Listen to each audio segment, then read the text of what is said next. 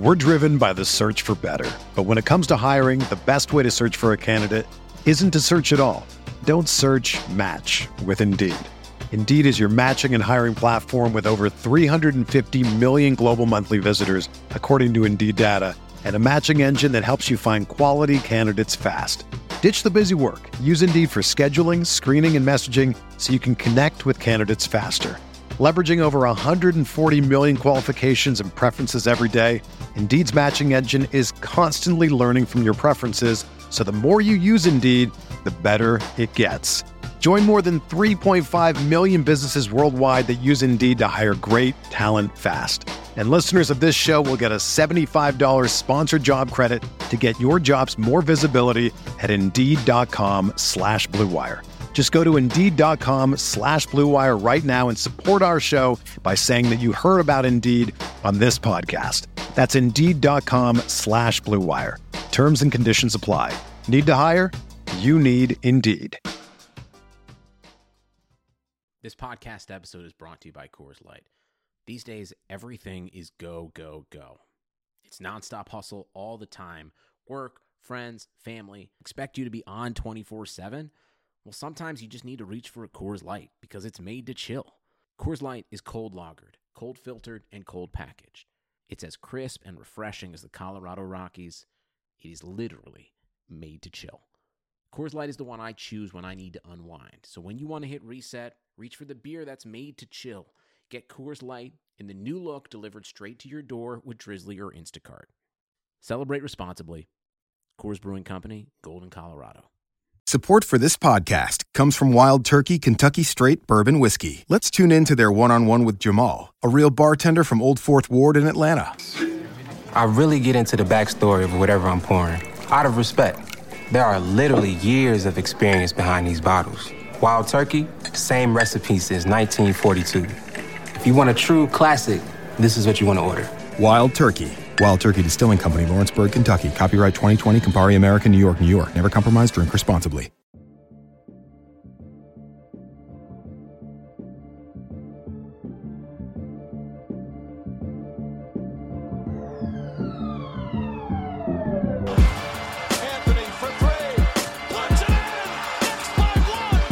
To be honest, I would put myself in the same category as D-Wade. Now Artest jumped over the scorer's table. Artest in the stands. This man was a bona fide scrub. He can't play. When I go to the writers to tell me who can guard in this league, I'll put a gun to my own head. Welcome to the RotoWire NBA podcast, presented as always by DraftKings.com. Nick Whalen here with James Anderson. It is Thursday, January 3rd. On this day 10 years ago, James, Charlie Villanueva had 3 turnovers and fouled out of a game in 18 minutes for the Milwaukee Bucks. It is also Nikola Pekovic's 33rd birthday, and it's Linus Kleza's 34th birthday. So a lot going on this January 3rd. We haven't recorded in, I think, over 2 weeks. Took a little bit of time off over Christmas, over the New Year. So how was your holiday? Did you have a big New Year's? Any sort of celebrations going on? Not really. I mean, we went out and had fun and stuff, but it wasn't like a big party or anything. Did you do any alcohol? We did some alcohol. Oh my God. Yeah, we went out to eat, and then went to a bar, and then went to a bar, as the kids call it. I believe the A stands for after, an after bar. Did you stick around Madison? Yep. Okay. I just went to one bar in Milwaukee, stayed there for like an hour, was in, was out, drank some champagne. That was that. Ate a bunch of meatballs. They had all this food out that nobody was eating except for me, and was able to clean that up. But yeah, it was a pretty low-key New Year's as far as that goes. But a lot going on in the NBA. The headliner, of course, for tonight is a certain small forward returns to San Antonio. Kawhi said this morning that he wasn't sure how he's going to be received. Not really sure what the reaction is going to be. I have a feeling he's going to get booed. I don't think it's going to be a positive environment for Kawhi Leonard or the Toronto Raptors. But where do you think this is going to rank on like all of these return games that it feels like we've had over the last 2 or 3 years? Obviously, LeBron going back to Cleveland in 2010, I don't think will ever be topped. Durant back in OKC, I think, was a little bit worse than I thought it would be in 2016. Kyrie back in Cleveland wasn't really bad at all. There's been, Paul George in Indiana wasn't all that bad. I feel like this will be kind of somewhere in the middle, probably worse than Paul George, but not quite Durant or certainly not LeBron level. I would say it's going to be probably pretty close to Durant. Similarly passionate fan base. Obviously, it's easy if you're a Spurs fan to probably paint him as kind of the villain in this. So I would think it's going to be pretty hostile. Should there be a tribute video? I did some digging and I couldn't find if they've announced that there will be or not. I feel like there should. I mean, based on I don't know. I don't really Finals MVP. I don't really mind if they don't do it this time. They'll do it sometime down the road, so it'll be fine. Okay. But yeah, we won't talk too extensively about that. Maybe we'll recap it next week. Current title odds have been updated. The Warriors, the Golden State Warriors, -160. I think that seems about right. Second, the Raptors at +550, Celtics +750, Rockets +1600, Sixers +1600, Lakers +1800, and then we go all the way down to 2600 for the Milwaukee Bucks, which I feel like they should be a little bit higher. They should be that big of a difference, though. +550 for Toronto, +2600 for Milwaukee. Yeah, no, I think that's right. I think the Sixers should be closer to the Bucks. I mean, the only three bets that I think have any chance of winning are the Warriors, Raptors, and Celtics. So I think you're kind of throwing away money if you bet on another team there. Kind of surprised that the Lakers they're the Lakers. So I would actually have the Lakers probably fourth on this list, just because, it would seem crazier to me if the Rockets beat the Warriors in a series than if the Lakers, even though I don't think either of those is going to happen. Mm-hmm.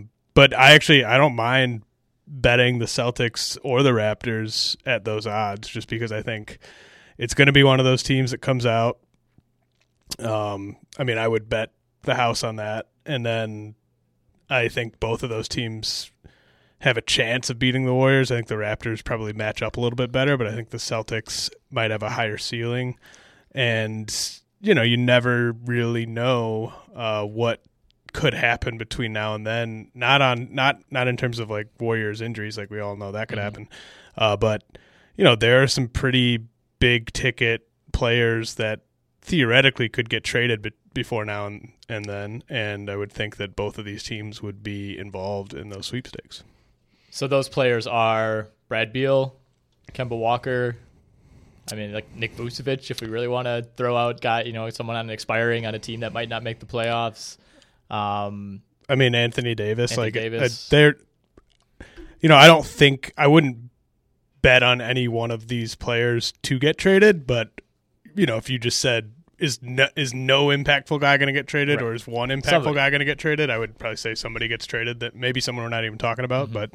But the Raptors and the Celtics both have enough young interesting assets to to kind of make an appealing offer. And then as long as you're the team that's trading, like say it's Anthony Davis, like I think him re-signing there in 2 years is kind of less important if you're getting him for 2 playoff runs and you're already a title contender. So like mortgaging the future, if you're the Raptors, say, like, I mean, maybe it's like Pascal Siakam and like OG Anunoby and like some future picks, something like that. I don't even know if that's enough for the Pelicans to be interested, but like you could justify kind of mortgaging your future just knowing that you're going to get to go on a couple playoff runs with Anthony Davis and Kawhi Leonard. I mean, I think that's a worthwhile gamble. And obviously the same thing for the Celtics. The Celtics can't add him this year, as we've talked about, but they could add a different player theoretically if they wanted to. So I think that those odds where they're at, I think, are fine, but then you factor in that those teams could be better. Gordon Hayward could get better. Had his best game of the year. Yeah, so I think, to me, there's such a drop off between those two teams and the rest of the rest of the teams that might play the Warriors. that I think that's decent value because, like, you know, if it's Warriors or the field and you bet on the Raptors and the Celtics at those odds, that's probably quite a bit better than the field would be. True. I mean, I think the Bucks are 26-10, and I understand, you know, maybe they're a team that's built more for the regular season than a playoff series, and I guess if there's a justification for, you know, why Boston and Toronto are that far ahead and Philly to a slightly less degree, is like I don't know that the Bucks have the capability to make a better move to make themselves or to improve this roster before this coming playoffs, because they really don't have any young appealing assets. You know, you have future picks, but a couple of those are currently tied up in previous deals. And then, you know, your current non-Giannis players who you could theoretically put in a trade, Middleton, Bledsoe, Brogdon, are all expiring. So, you know, even if, you know, we talk about mystery teams who could come in and try to trade for Anthony Davis, like the Bucks couldn't even do that. Like the Pelicans aren't looking to grab a bunch of expirings in exchange for Anthony Davis. So, like, even if you're talking a lesser player than Anthony Davis, like there's no move out there for the Bucks to get Brad Beal or the Bucks to even get someone like Kemba Walker, because they can't offer really any sort of long-term asset, whether it's a young player or an established player, because they just don't really have the contracts right now. Right. Yeah. I just don't think that there's pretty much zero precedent for a team with as little experience going deep into the playoffs as this Bucks team has, going even to the finals, like let alone doing damage in the finals. So, I mean, it's almost always like a multi-year process of like you get to the conference finals and then you lose, and then you come back the next year, you get to the finals and you lose, and then you come back the next year and you win the finals or something like that. I mean, it's very rare that a team goes from being bounced by a shorthanded Celtics team like early in the playoffs to going to the finals. Like, it's just, I don't see that really happening until this year. Yeah. Well, should the Sixers odds be better or worse with the infinitesimal chance that they trade Ben Simmons for Anthony Davis? Well, let's talk about that. Is it 0%? Is it a 0% chance, or could that actually happen? I don't think it's completely off the table. I mean, like a month ago, I pitched my fictional Ben Simmons for Damian Lillard trade, which I think in the long term probably helps both teams. Maybe helps Philly more in the short term, Portland more in the long term. I mean, I don't think they're by any means shopping Ben Simmons. Like, we're not suggesting that at all. But I mean, you saw should they be? I kind of think they should be, just because I think that they're. Are you suggesting that they have to build around Simmons or Embiid? Like, that's just not a. I just think that their ceiling is always going to be lower with Ben Simmons being one of the top two ball handlers than if it was like, he's a really good player, but I think their ceiling over the next 2 years, say, would be higher with Lillard, and obviously would be a lot higher with Davis, just because it just changes the way teams can defend them in the playoffs. And he's just kind of, you know, when Embiid's got the ball or when Jimmy Butler's got the ball, Ben Simmons is just hanging around by the hoop waiting for a lob or a rebound. Right. Like, it's just such a waste of a guy that talented. Like, he would be best suited on a team where he's just by far the best player and surrounded by complementary players.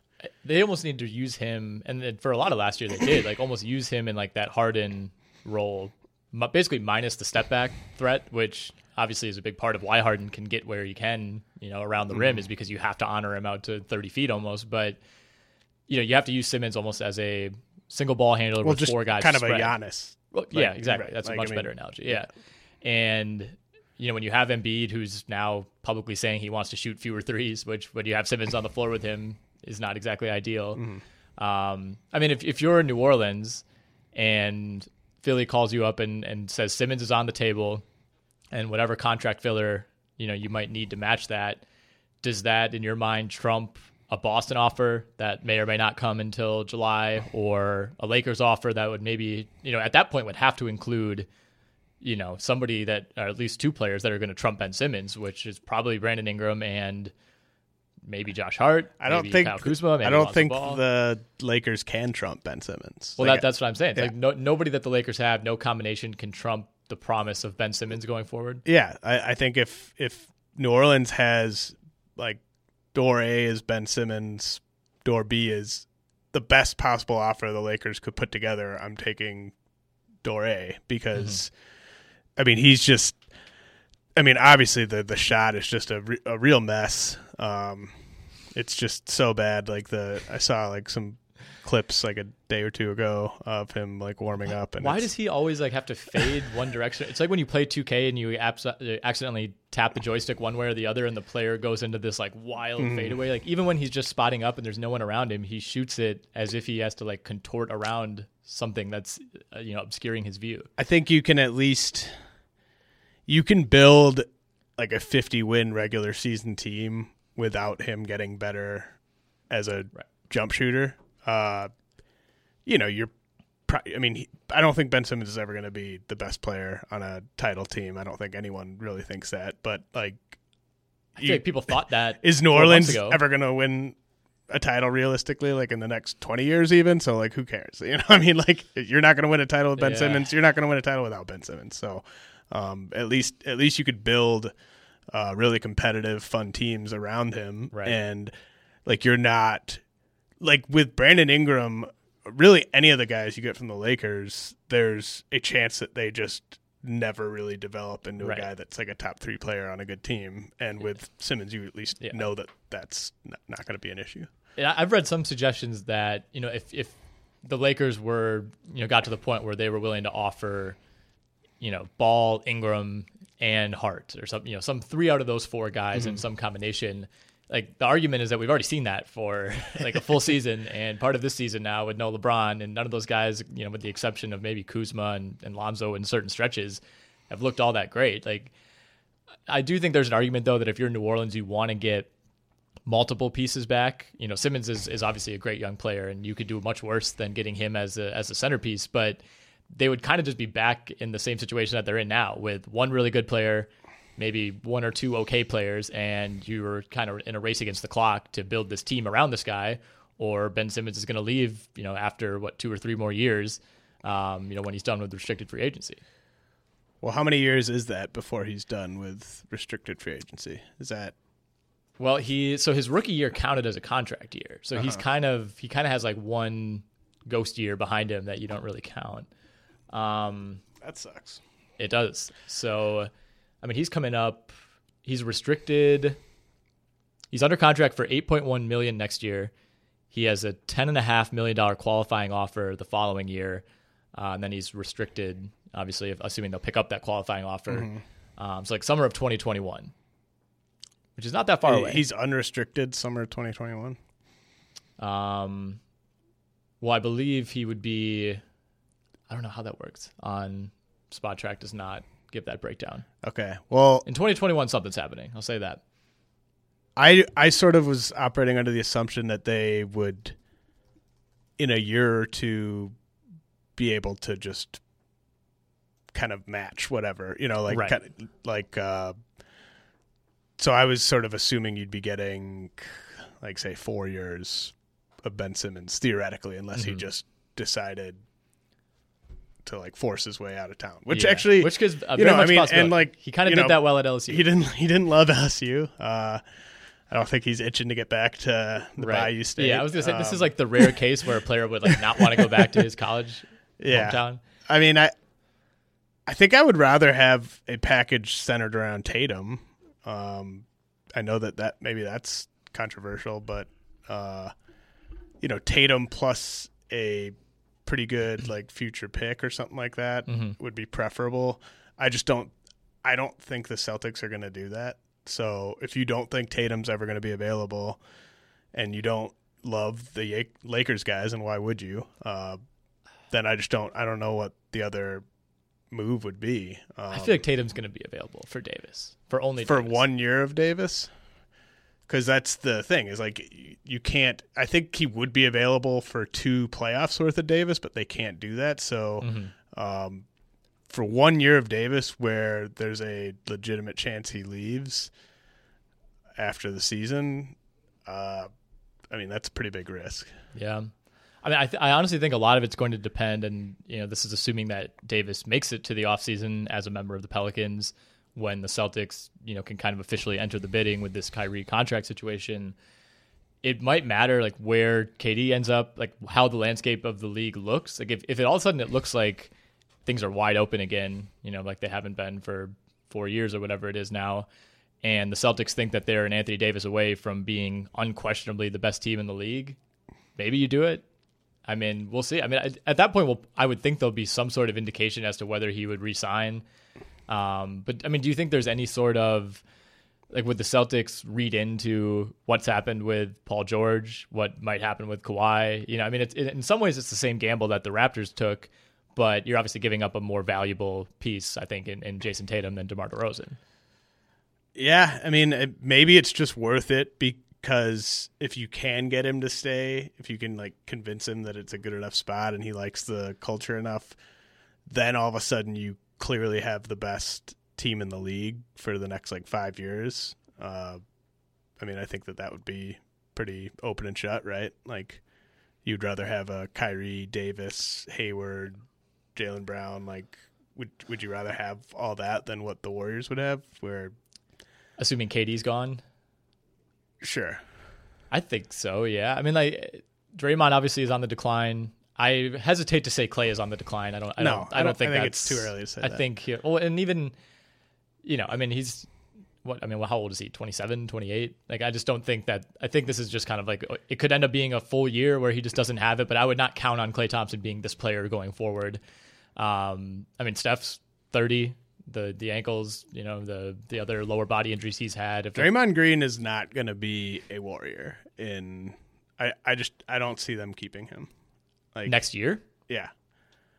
At this rate, like I just think some dumb team is going to like pay for old Draymond and the Warriors are just going to be like, you're just not that guy anymore. Like we'll bring you back at like, 4 for 70 or something like that. And some other team's going to be like, well, we'll go to like the Bulls, 90. Yeah, the Kings. He might be the missing piece for the Kings.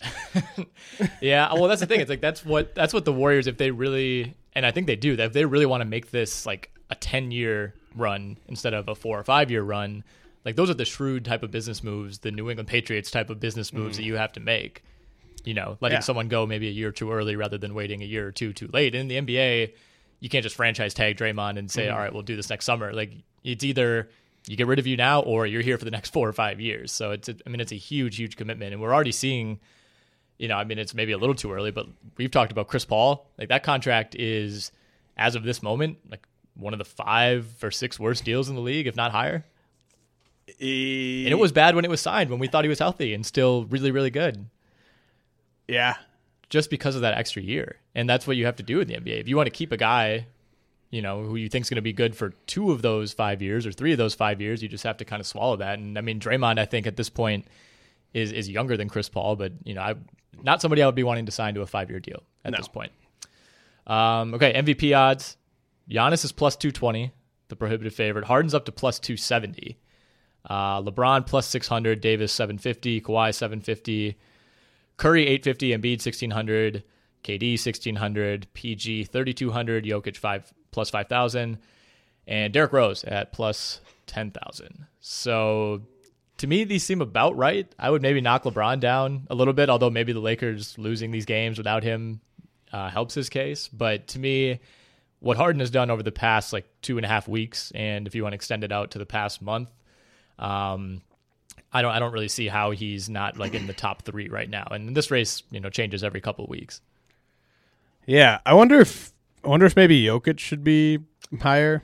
Like, yeah, I mean, I was gonna say if you're laying money on one of these in real life, Jokic at plus 5,000 is like not the worst bet. Like, what if they went on just a run and got the 1 seed? Right. Like that's for him to win it, they have to get the 1, I think. Right. And there are the 1 seed right now, so it's well, not that crazy. If they get the 1 seed, like that pretty much puts him, I think he would finish like top 5. He would have to. Yeah. Like, and so then Isaiah was top 5 once.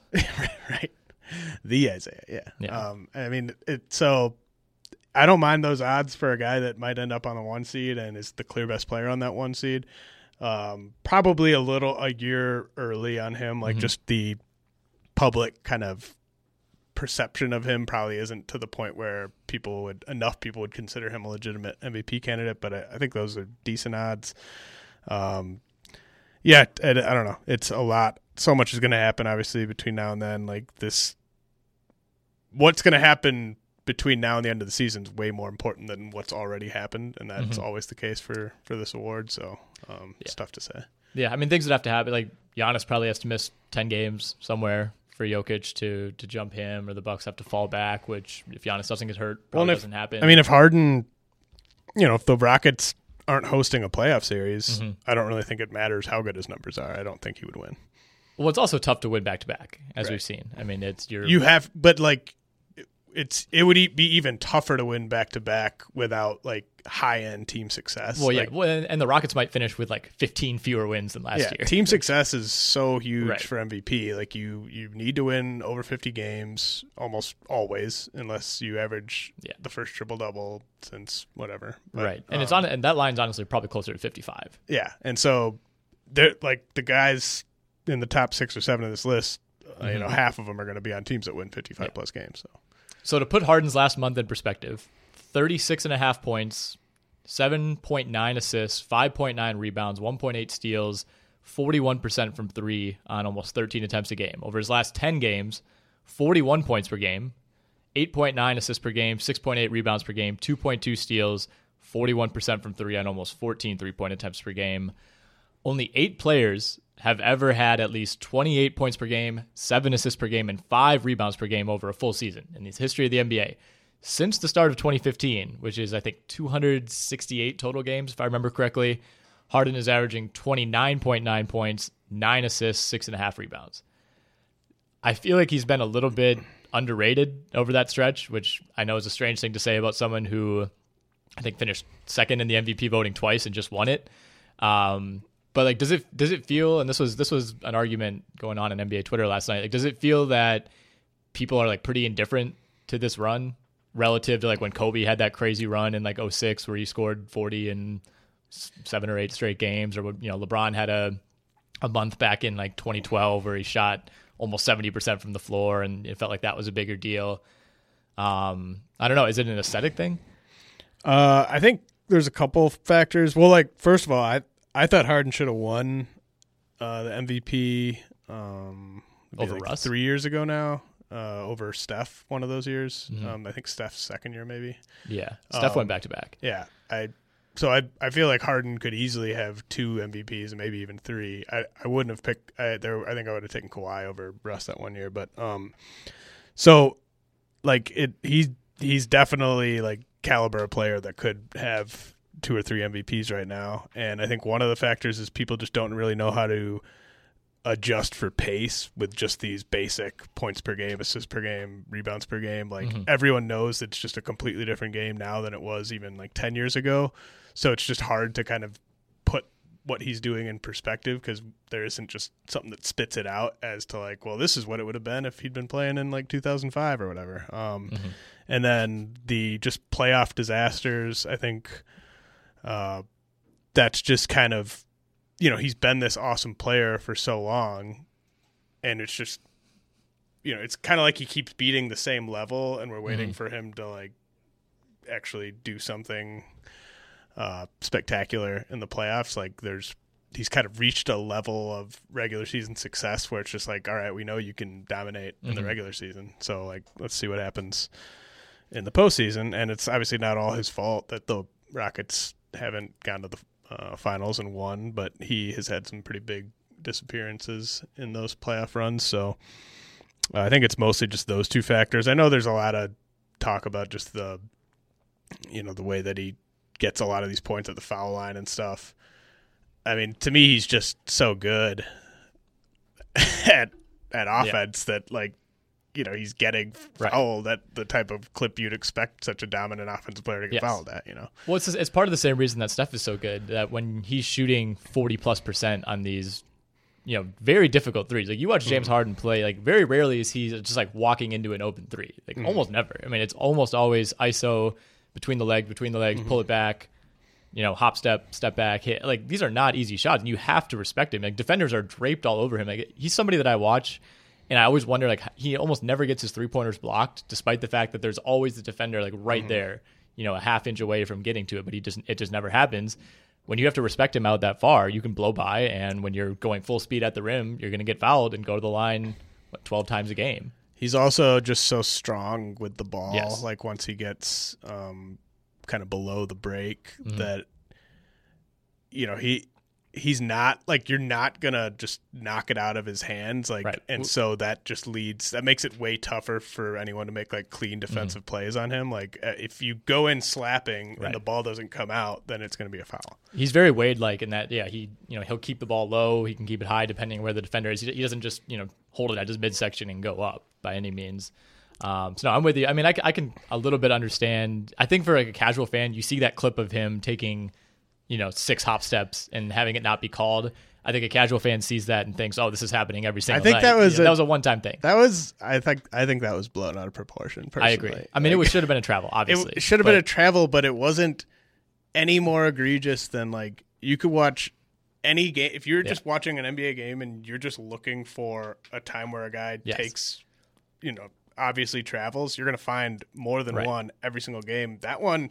It was just such a unique way to travel that not many people have like seen guys travel in that manner. So it just got a lot of attention. But like, I mean, that wasn't any worse than some of the like fast break dunks that we see that are clear travels and like nobody cares. So as much as I love and respect Giannis, there are a couple where he does his Euro step that he knows mid Euro step he's going to run into a defender, and a lot of the times like the ball, it's almost like a jump ball scenario where the defender, the ball gets loose mid move and Giannis just kind of gathers it, shuffles his feet a little bit and dunks, and you can see the defenders kind of look around like, was that a travel? I don't know, and he's just kind of gotten the benefit of the doubt. And I mean, the NBA, whatever the last 2 minutes reports are going to say, like they give the benefit of the doubt to the offensive player 95% of the time, and especially when it's James Harden or Giannis or LeBron or whoever.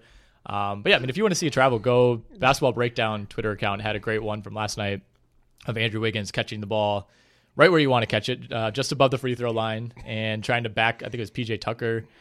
No, they weren't playing the Rockets. Who were they playing last night? Boston?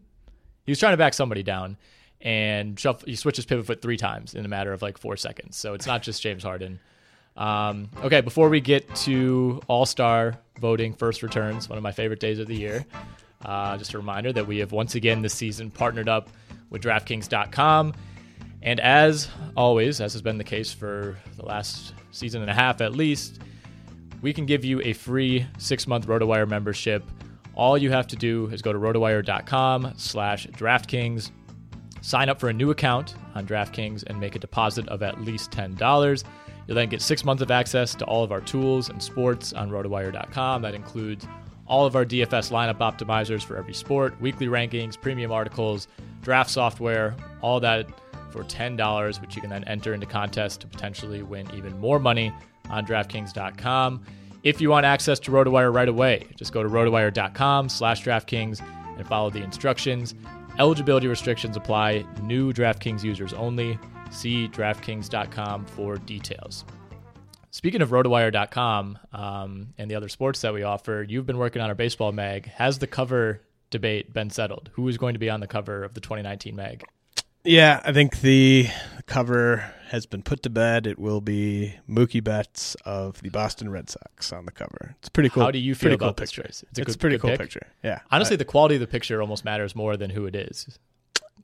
I agree. Assuming it's going to be a high caliber player. I think there are certain guys where it's impossible to make it look cool. Like, I don't know. I wasn't a fan of like we had Jose Altuve on the cover last year. Like that was a pretty boring cover to me. I think you need it to be someone that's pretty cool. At least that's what I'm looking for in my cover. Like I don't really, we're not looking to try to find like the most boring like top 3 pick in the pool. Like we're looking to find like someone that's pretty cool that is a rising star in the game that people might look to and see it on the stands and be like, oh sweet, this is a cool cover. Not something that might just like blend completely in. Did my guy from the Phillies, who is that guy that I like? Odubel Herrera. Yeah, was he in consideration? You talk about a guy who would look cool on a cover of a magazine. Yeah, unfortunately he was not in consideration. Who else? Who were like the runners up? Well, so Francisco Lindor was the Like, it was between Lindor and Betts. Okay. If it had been up to just me, I would have probably had Ronald Acuna or Vladimir Guerrero Jr. in the mix. But they're not apparently big enough names for them to grace the cover. Someday, I guess they'll be on there, but not this year. Okay, so if you're into baseball, buy that magazine. When is that going to be available? I would guess in like 3 weeks. Okay, sounds good. All right, so the first returns of the 2019 All-Star voting came out today. It's not good.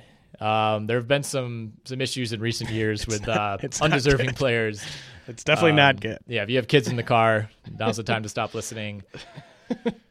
So right now, if voting ended today, and they're going to do the little draft thing again, and it'll be televised. So the 2 leading vote getters in each conference will end up being the drafters, I guess. But the way that they do it is there's still, the top 3 leading vote getters for front court and then 2 guards in each conference. So 10 total players go into the pool of starters. So those 10 players have to be picked first in some order, and then reserves after. So right now, leading overall vote getter with 363 votes, LeBron James of the Los Angeles Lakers. Second in the West front court, Luka Doncic. Third, Kevin Durant. Western Conference backcourt, Steph Curry. And Derrick Rose, who has 698,000 votes, which is over 150,000 more than the third guard in the West, James Harden from the Houston Rockets. What is going on? Is it a soft D? Yeah, I've never heard of that guy. So yeah, Derrick Rose is probably going to be starting the All-Star game. That'll be cool. I mean, he's not going to start it. Obviously, the NBA is going to have to step in here at some point and fudge the numbers as they've probably done many times in the past. I mean, you can't just let that happen. And I think like enough fans are going to see this and be like, "Holy crap!" I guess this is a real wake up call. I wasn't planning on voting, but I guess I have to now. Yeah, this is like the 2018 election of NBA. So or 2016. Like, to me, the Derrick Rose one's the worst one. Well, actually, you haven't even mentioned. No, it's not. Well, I'm going to make a case that it is. Okay. Just do the Eastern Conference. Okay, East, leading vote getter in the East overall, Giannis Antetokounmpo. He's 9,000 votes short of 1 million. So LeBron has a pretty sizable lead for the overall title. Kawhi Leonard, number 2 in the East front court, and Joel Embiid, number 3. That all looks good. I have no qualms with any of that. Those are who the 3 guys should be. Mm-hmm. And that is evidenced by the fact that there's a gap of more than 400,000 votes between number 3 Embiid and number 4 Jimmy Butler. The guards in the Eastern Conference, Kyrie Irving and Dwayne Wade. Yeah.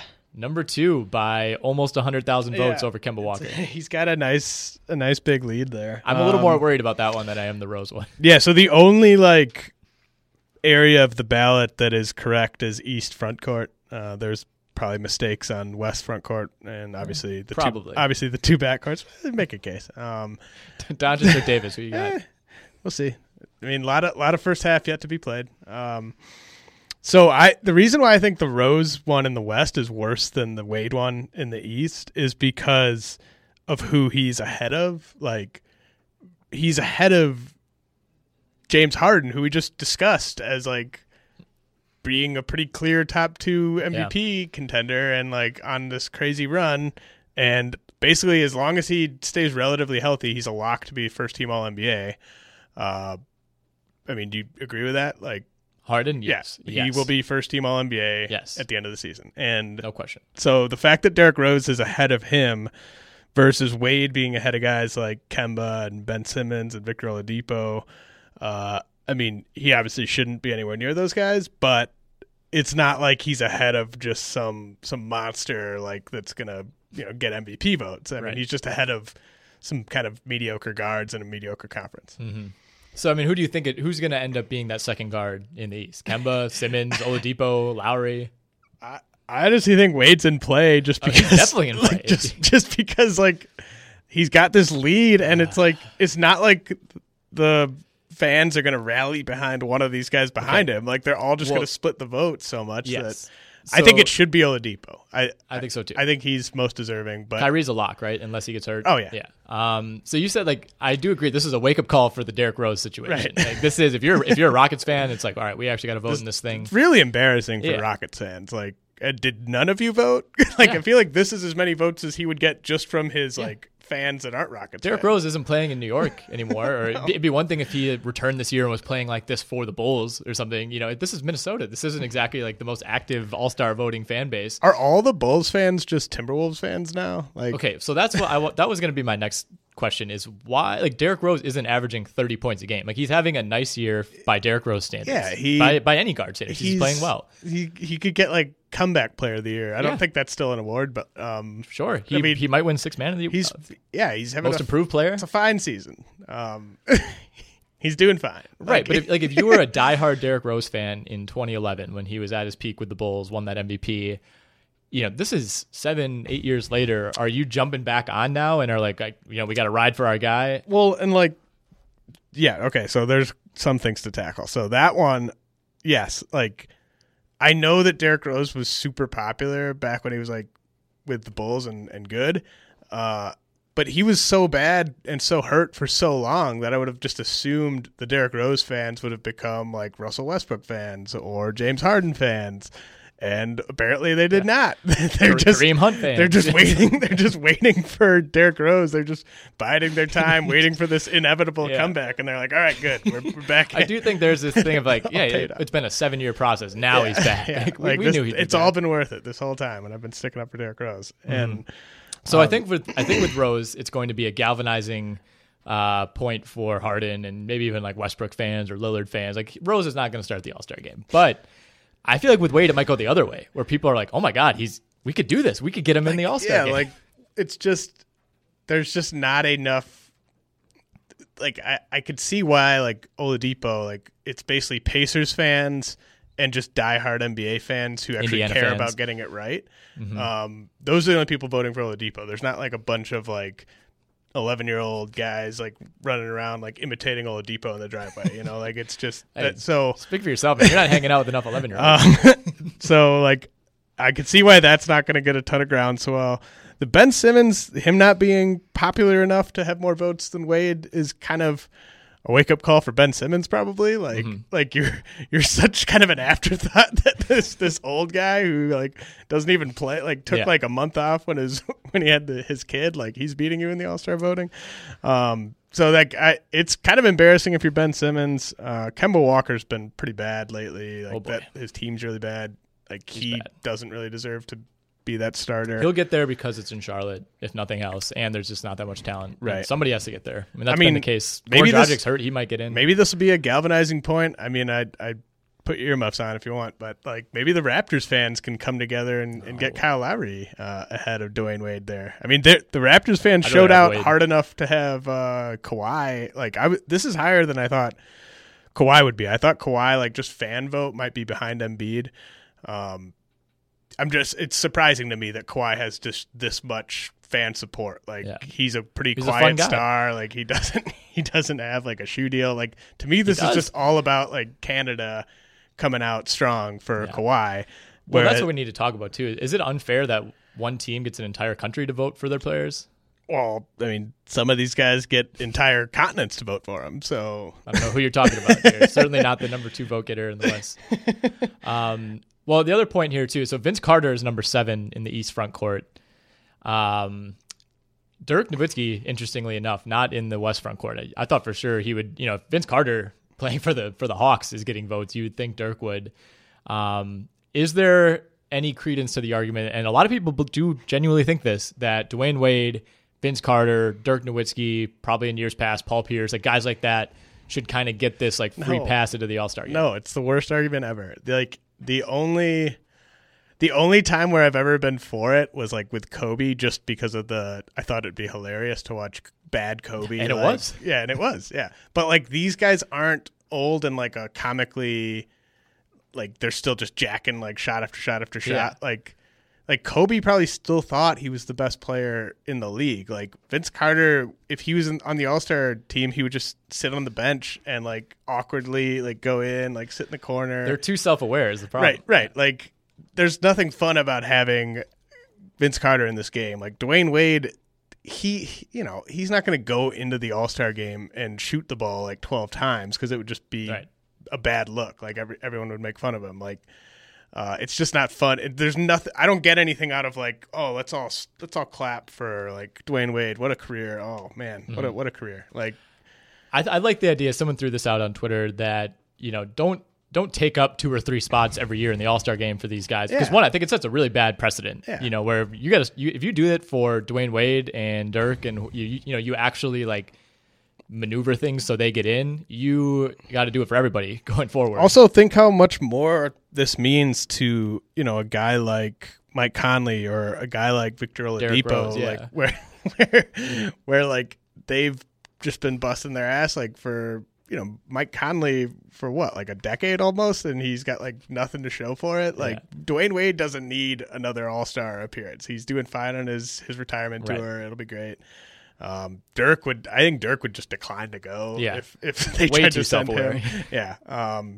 But it's I think it all kind of comes down to the fans really shouldn't have a say anymore. I think you can make those guys like the honorary captains. Now they do. It's it's going to be probably Team LeBron versus Team Giannis. Like why not Team Wade versus Team Dirk would be really cool. Make those guys do the picking.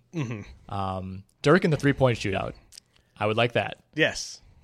I don't want to see I don't know about Vince in the dunk contest. I changed my stance on that. I know a few months ago I was caping for it. I don't think that would be a good idea. No, you only want him in. I'd rather have Vince in the 3-point shootout than Vince in the dunk contest. Wade in 3-point shootout, not so much. Because like the 3-point shootout, any old guy could get hot and win that thing. Except for Wade. So yeah. Okay, a couple more things. Which teams are we able to officially cross off as not like title contenders? Because we'd be crossing off like 28 teams, but like playoff. Like you're 100% sure this team is not making the playoffs. So let's start with the East. I'm going to suggest the Cleveland Cavaliers. You can tell me if I'm wrong. I'm crossing them off. I don't see it with them this year. You can cross. I haven't liked what I've seen from that Cavs team. You can cross them off. The New York Knicks. You can cross them off. The Knicks are 9-29. Cavs are 8-30. So they're in a real shootout for that worst record. Off they go. Bulls, 10-28. Yeah, you can cross them 17 and a half games back of the 1 seed. Yep. I'm going to cross off the Hawks. Yep. Can we cross off the Wizards? I don't think you can. I'm going to. Satoransky? I honestly think they might play better without Wall. Right now, they're 3 games out of the 8 seed. You tell me you can't see this team galvanizing over the fact they don't have to play with John Wall anymore? They're 15-23. I don't know. Look at the teams in front of them. They're terrible. Like they're behind 4 terrible teams. They are, but maybe I think 5 all terrible teams. Yeah, 5, at least 5. And I think all those teams want to make the playoffs, though. They shouldn't necessarily. I think the Wizards probably want to make the playoffs. They're not going to trade any of these guys. I think the Wizards roster is worse than the teams ahead of them somehow. I just don't think you can cross them off. Okay. I mean, you think the Wizards will win the finals? Okay. All right, let's go to the West. No, fair enough. Phoenix, are they the only team in the West? I think so. I think so too. I feel like the Pelicans lose every single night that I check in on them, and they're like 4 games out of the playoffs. Yeah. Man, this is just such a mess. It really is. What made us look worse when we stupidly did a mini apology to Trae Young for being too down on him before the draft, or when we apparently stupidly just kind of wrote the obituary to this like Spurs dynasty. Yeah, I was thinking about that one. Yeah, all of a sudden the Spurs just like they became like the first team ever, I think, to win 4 straight games by 25 points. Like immediately after we talked about they're going to cruise to that over. They're going to cruise to that over. Yeah, right now they might host a playoff series. I don't know. They're only 4.5 games out of first place. They have the same record as the Lakers, who a week ago I think I said probably had the best chance to beat the Warriors. So the Spurs are back. The Lakers just never say anything about the Western Conference playoffs other than the fact that the Warriors are probably going to make it. Like there's just nothing. You're going to look bad. Like you can say anything about any of those teams, like 3 through 14, and then 2 weeks, it could just be the exact opposite of what you just said. Yeah, we're going to fast forward to June, and the Nuggets are going to be picking like 4th. Like, how did this happen? They were 24-11. I can't believe they lost the final like 47 games of the year. That was insane. Okay, let's talk a couple quick draft items just because we haven't really hit on this the last few pods. I don't really have anything in particular to say about Ja Morant. I just want to keep getting his name out there because I still don't think people know about him or have watched him. Well, so we can quickly talk about him, and then I think it'd be fun to just kind of pick where the ideal landing spot for him would be. So, he's like 6'3", 6'4", pretty skinny, really athletic, crazy handle, like Anwan mixtape cool. type my of kind handles. of handles. Yeah, like just really insane. And, he dunks on people. He is just kind of the perfect pick and roll operator in that he's going to just slice by you unless you send sort of three guys to kind of clog up the paint. And he's shown that he's a really good passer. His numbers, you can't really read too much into him based on the quality competition, but I mean, he's got kind of the most eye-popping numbers in the country right now, and he's probably played his way into kind of like borderline top 5 pick. Yeah, I mean, what's holding him back other than Zion and Barrett being who they are? Like, why are we not talking about him as, Barrett versus Morant? Like, is it just a small school thing that kind of prevents you? Like, nobody from Murray State's ever going to go number 1 overall. I think it's size and shooting. Mm-hmm. Like, Barrett's just got way better size. Like, he's going to be able to guard multiple positions. Moron's body, I'm trying to think of it's not bad. Like, you don't look at him and think like, wow, this guy needs to gain 20 pounds or he needs to grow 4 inches. Like, he's fine, it's just that he's always going to be kind of skinny and like 6'3", right. like, so, and I mean, I could end up being wrong about this. I just don't really see him D'ing up very hard in the NBA. Like, not that I expect Barrett to just be some shutdown defender, but at least he's got size to where he's not going to be able to be pushed around. And Barrett's just, I have way more faith in him having kind of being a plus shooter than I do Ja. I mean, I hope that Morant becomes like a 35% 3-point shooter. I think that would very be feasible. A pretty good outcome. Yes. Whereas you could dream on Barrett being like a 40% guy. Yeah. I mean, Morant's one of those guys that I think it was clear 5 games into last season, his first year in college, that he should not have, been a mid-major player. And at that point, if he wanted to, he could have transferred to almost any program in the country. But obviously that would entail sitting out a year and whatnot. So maybe we're talking about him differently if he's at a major school. But I mean, to me, this is not a great point guard class. I mean, it's kind of him, Barrett, if you think he's a point guard, Darius Garland, who's probably done for the year after tearing his meniscus at Vanderbilt. And, a lot of teams that we kind of thought were set at guard, we've said this in the past, might not be. So he's helped by the fact that there's a little bit of positional scarcity. This is not looking like the deepest draft by any means. Bol is hurt now. He might miss the rest of the year, which is a concern no matter what. It's extra concerning when you're 7'3" and you already have injuries when you're 18 years old.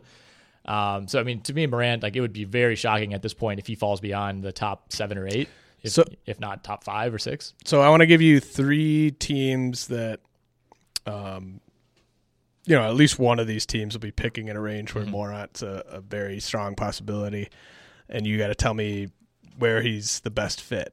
Okay. Knicks, Suns, and Cavs. Ooh, in a vacuum, probably the Suns. Yeah, that'd be pretty fun. They have clearly the biggest need there. I mean, the Knicks have Moutier, so they're set at point guard. They don't need any help there. Yeah, it's a crowded backcourt. Yeah, really crowded backcourt. The Knicks need help everywhere. I mean, this is almost getting cliche now. Everybody says this, but Zion playing in the Garden would be really fun. I still would take Barrett over Zion if I had the number 1 pick. I just think Barrett's way safer. Do the Wizards have their pick? Good. That's always a fair question. You could be asking that. You could have asked that in 1988. You could have asked that in 2003. I mean, the Wizards have the 6th worst record in the NBA. The Pelicans have the 7th worst record. Good teams maybe adding, first round picks. The Wizards do miraculously own their pick. Wow. And they get a 2nd round pick from Atlanta. Wow. Interesting. But they're trading theirs away. So wow. I mean, I don't think it makes sense for him to go to the Wizards, but they might be sort of, I don't know, they might be picking kind of right in Morant territory. Yeah. What would be the most fun scenario other than the Knicks? Let's say for whatever reason they're not in the mix. I like the Zion. For Zion.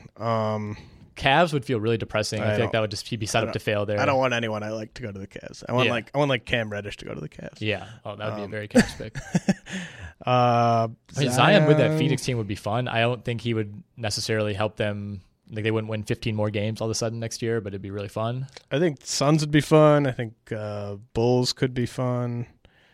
Hawks would be pretty fun. Yeah. I don't know what like a Zion, John Collins front court really looks like, but no. I think that's a little more appealing now than it would have been 5 years ago. I think, I think they brought this up on the Dunked On pod. If he was with the Suns, it would make sense for them to do some stuff where he's kind of the Blake Griffin, like Draymond Green, like primary ball handler.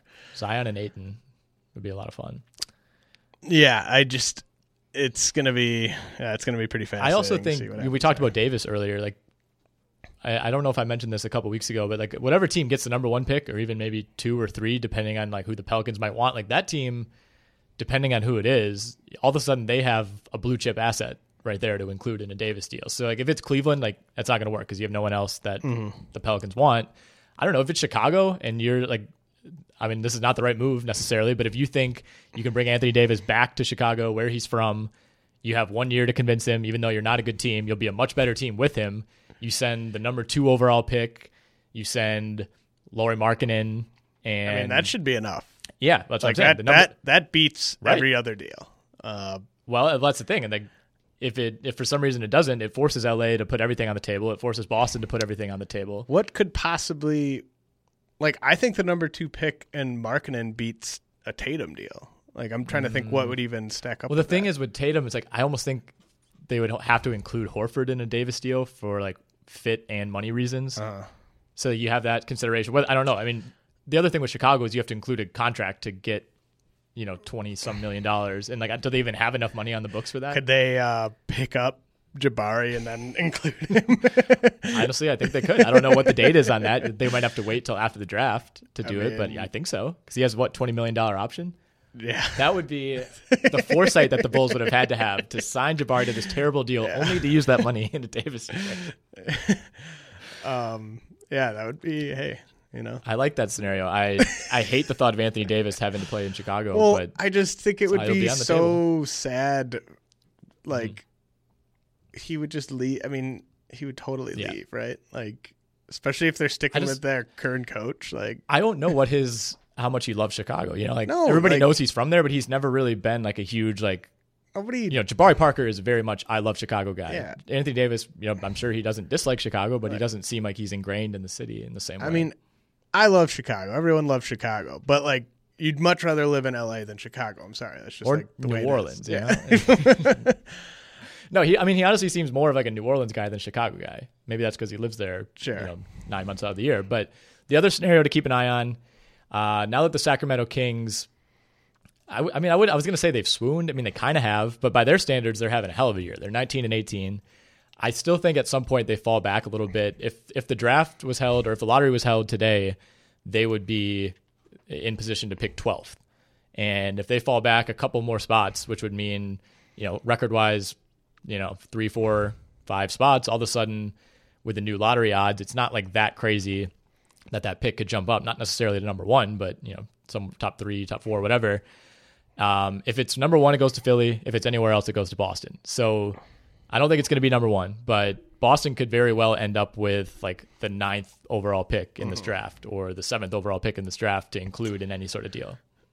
Yeah, and that's still the range where there's going to be desirable players. Like I think this draft kind of falls off after like 11 or 12. Most drafts kind of do in terms of just guys that like a franchise would be like, oh, we're getting that guy in the trade. Like, cool. Like that's awesome. Right.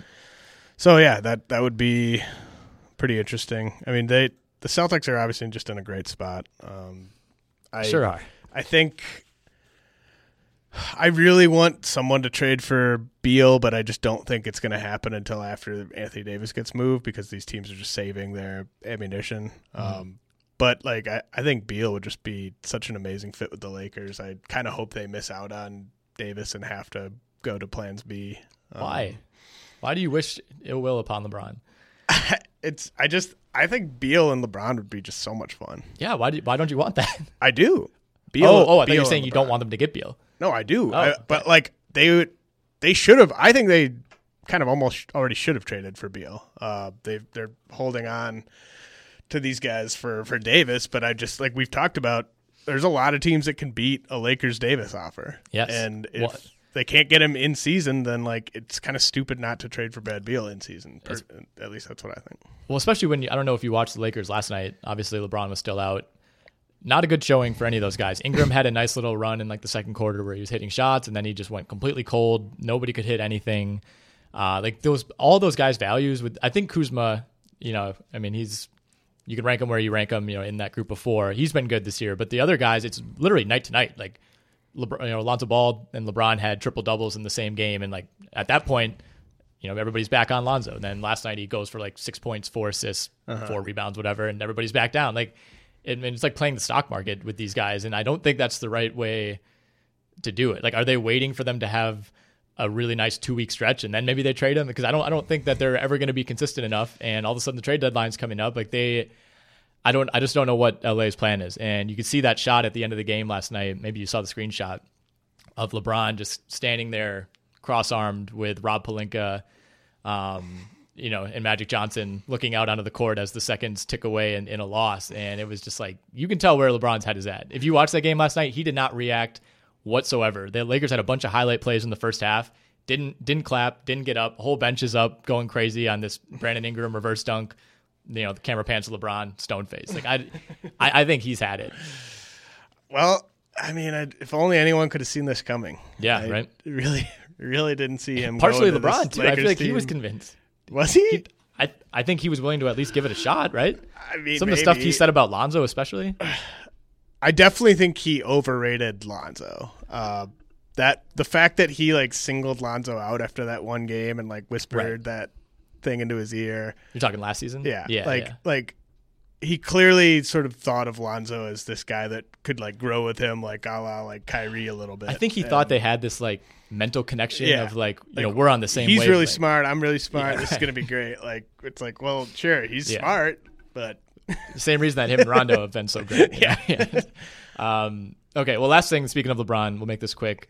LeBron, as you know, I don't know if this was on his like the shop thing or uninterrupted or whatever. He basically said that after winning the finals in 2016, he began to consider himself the GOAT. He's kind of gone on this like weird self-promotion tour over the last week, kind of informing everyone that he is in fact the greatest of all time. And I love LeBron. Mm-hmm. Everyone does. Very strange. He's 34. He's like still very much in the middle of his prime. Like, why are you going around on your own like unannounced campaign to make a case for yourself while you're still playing, while you're injured, as a matter of fact? And Danny Ainge was asked about this today, and he said, quote, "His career's not over. I'd just like to know why he's saying that. I don't know. Maybe that's what he thinks sells. Maybe he's taking the Donald Trump approach and trying to sell himself. I don't know." I have a feeling that LeBron's going to hear that quote, and he's not going to be very happy with it.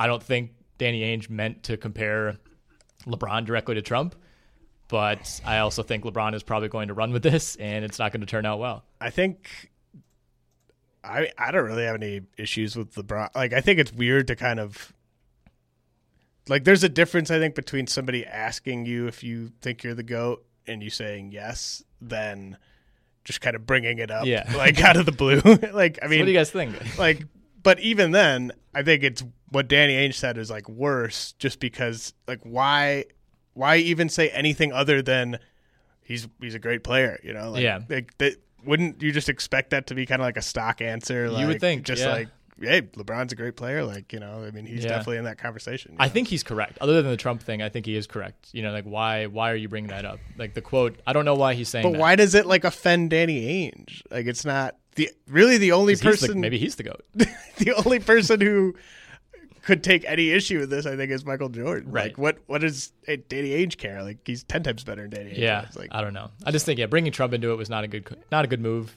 just in general, especially given LeBron's stance on maybe Trump. He's just so excited to have him out of the conference that he's just kind of like, you're not going to get to play us this year. Okay. Well, we'll wrap it up here. as always, check out all the content, rotowire.com. You guys are doing like 45 million baseball outlooks, I believe. Is that the right number? Yeah, give or take. Yeah, so make sure to check those out. Tons of baseball content, tons of basketball content. Football still wrapping up. rotowire.com/podcast. I think we'll give you a free trial. You can try it. If not, send us an email and we'll get it figured out.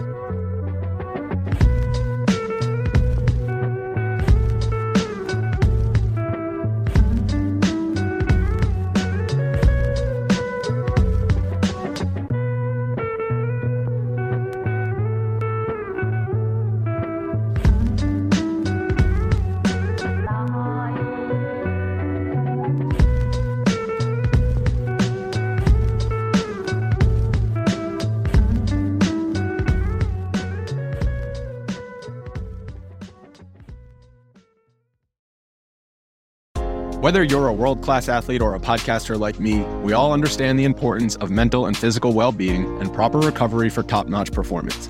That's why I'm excited that Unified Healing is sponsoring podcasts on the Blue Wire Network.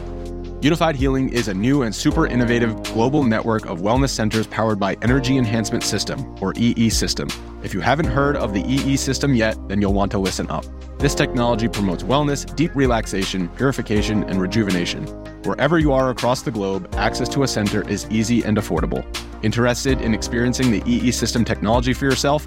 Go to unifiedhealing.com/bluewire to learn more and find a center near you. That's unified, UNIFYD, healing.com/bluewire. No material or testimonials on the Unified Healing website are intended to be viewed as medical advice or a substitute for professional medical advice, diagnosis, or treatment. Always seek the advice of your physician or other qualified healthcare provider with any questions you may have regarding a medical condition or treatment and before undertaking a new healthcare regimen, including EE System.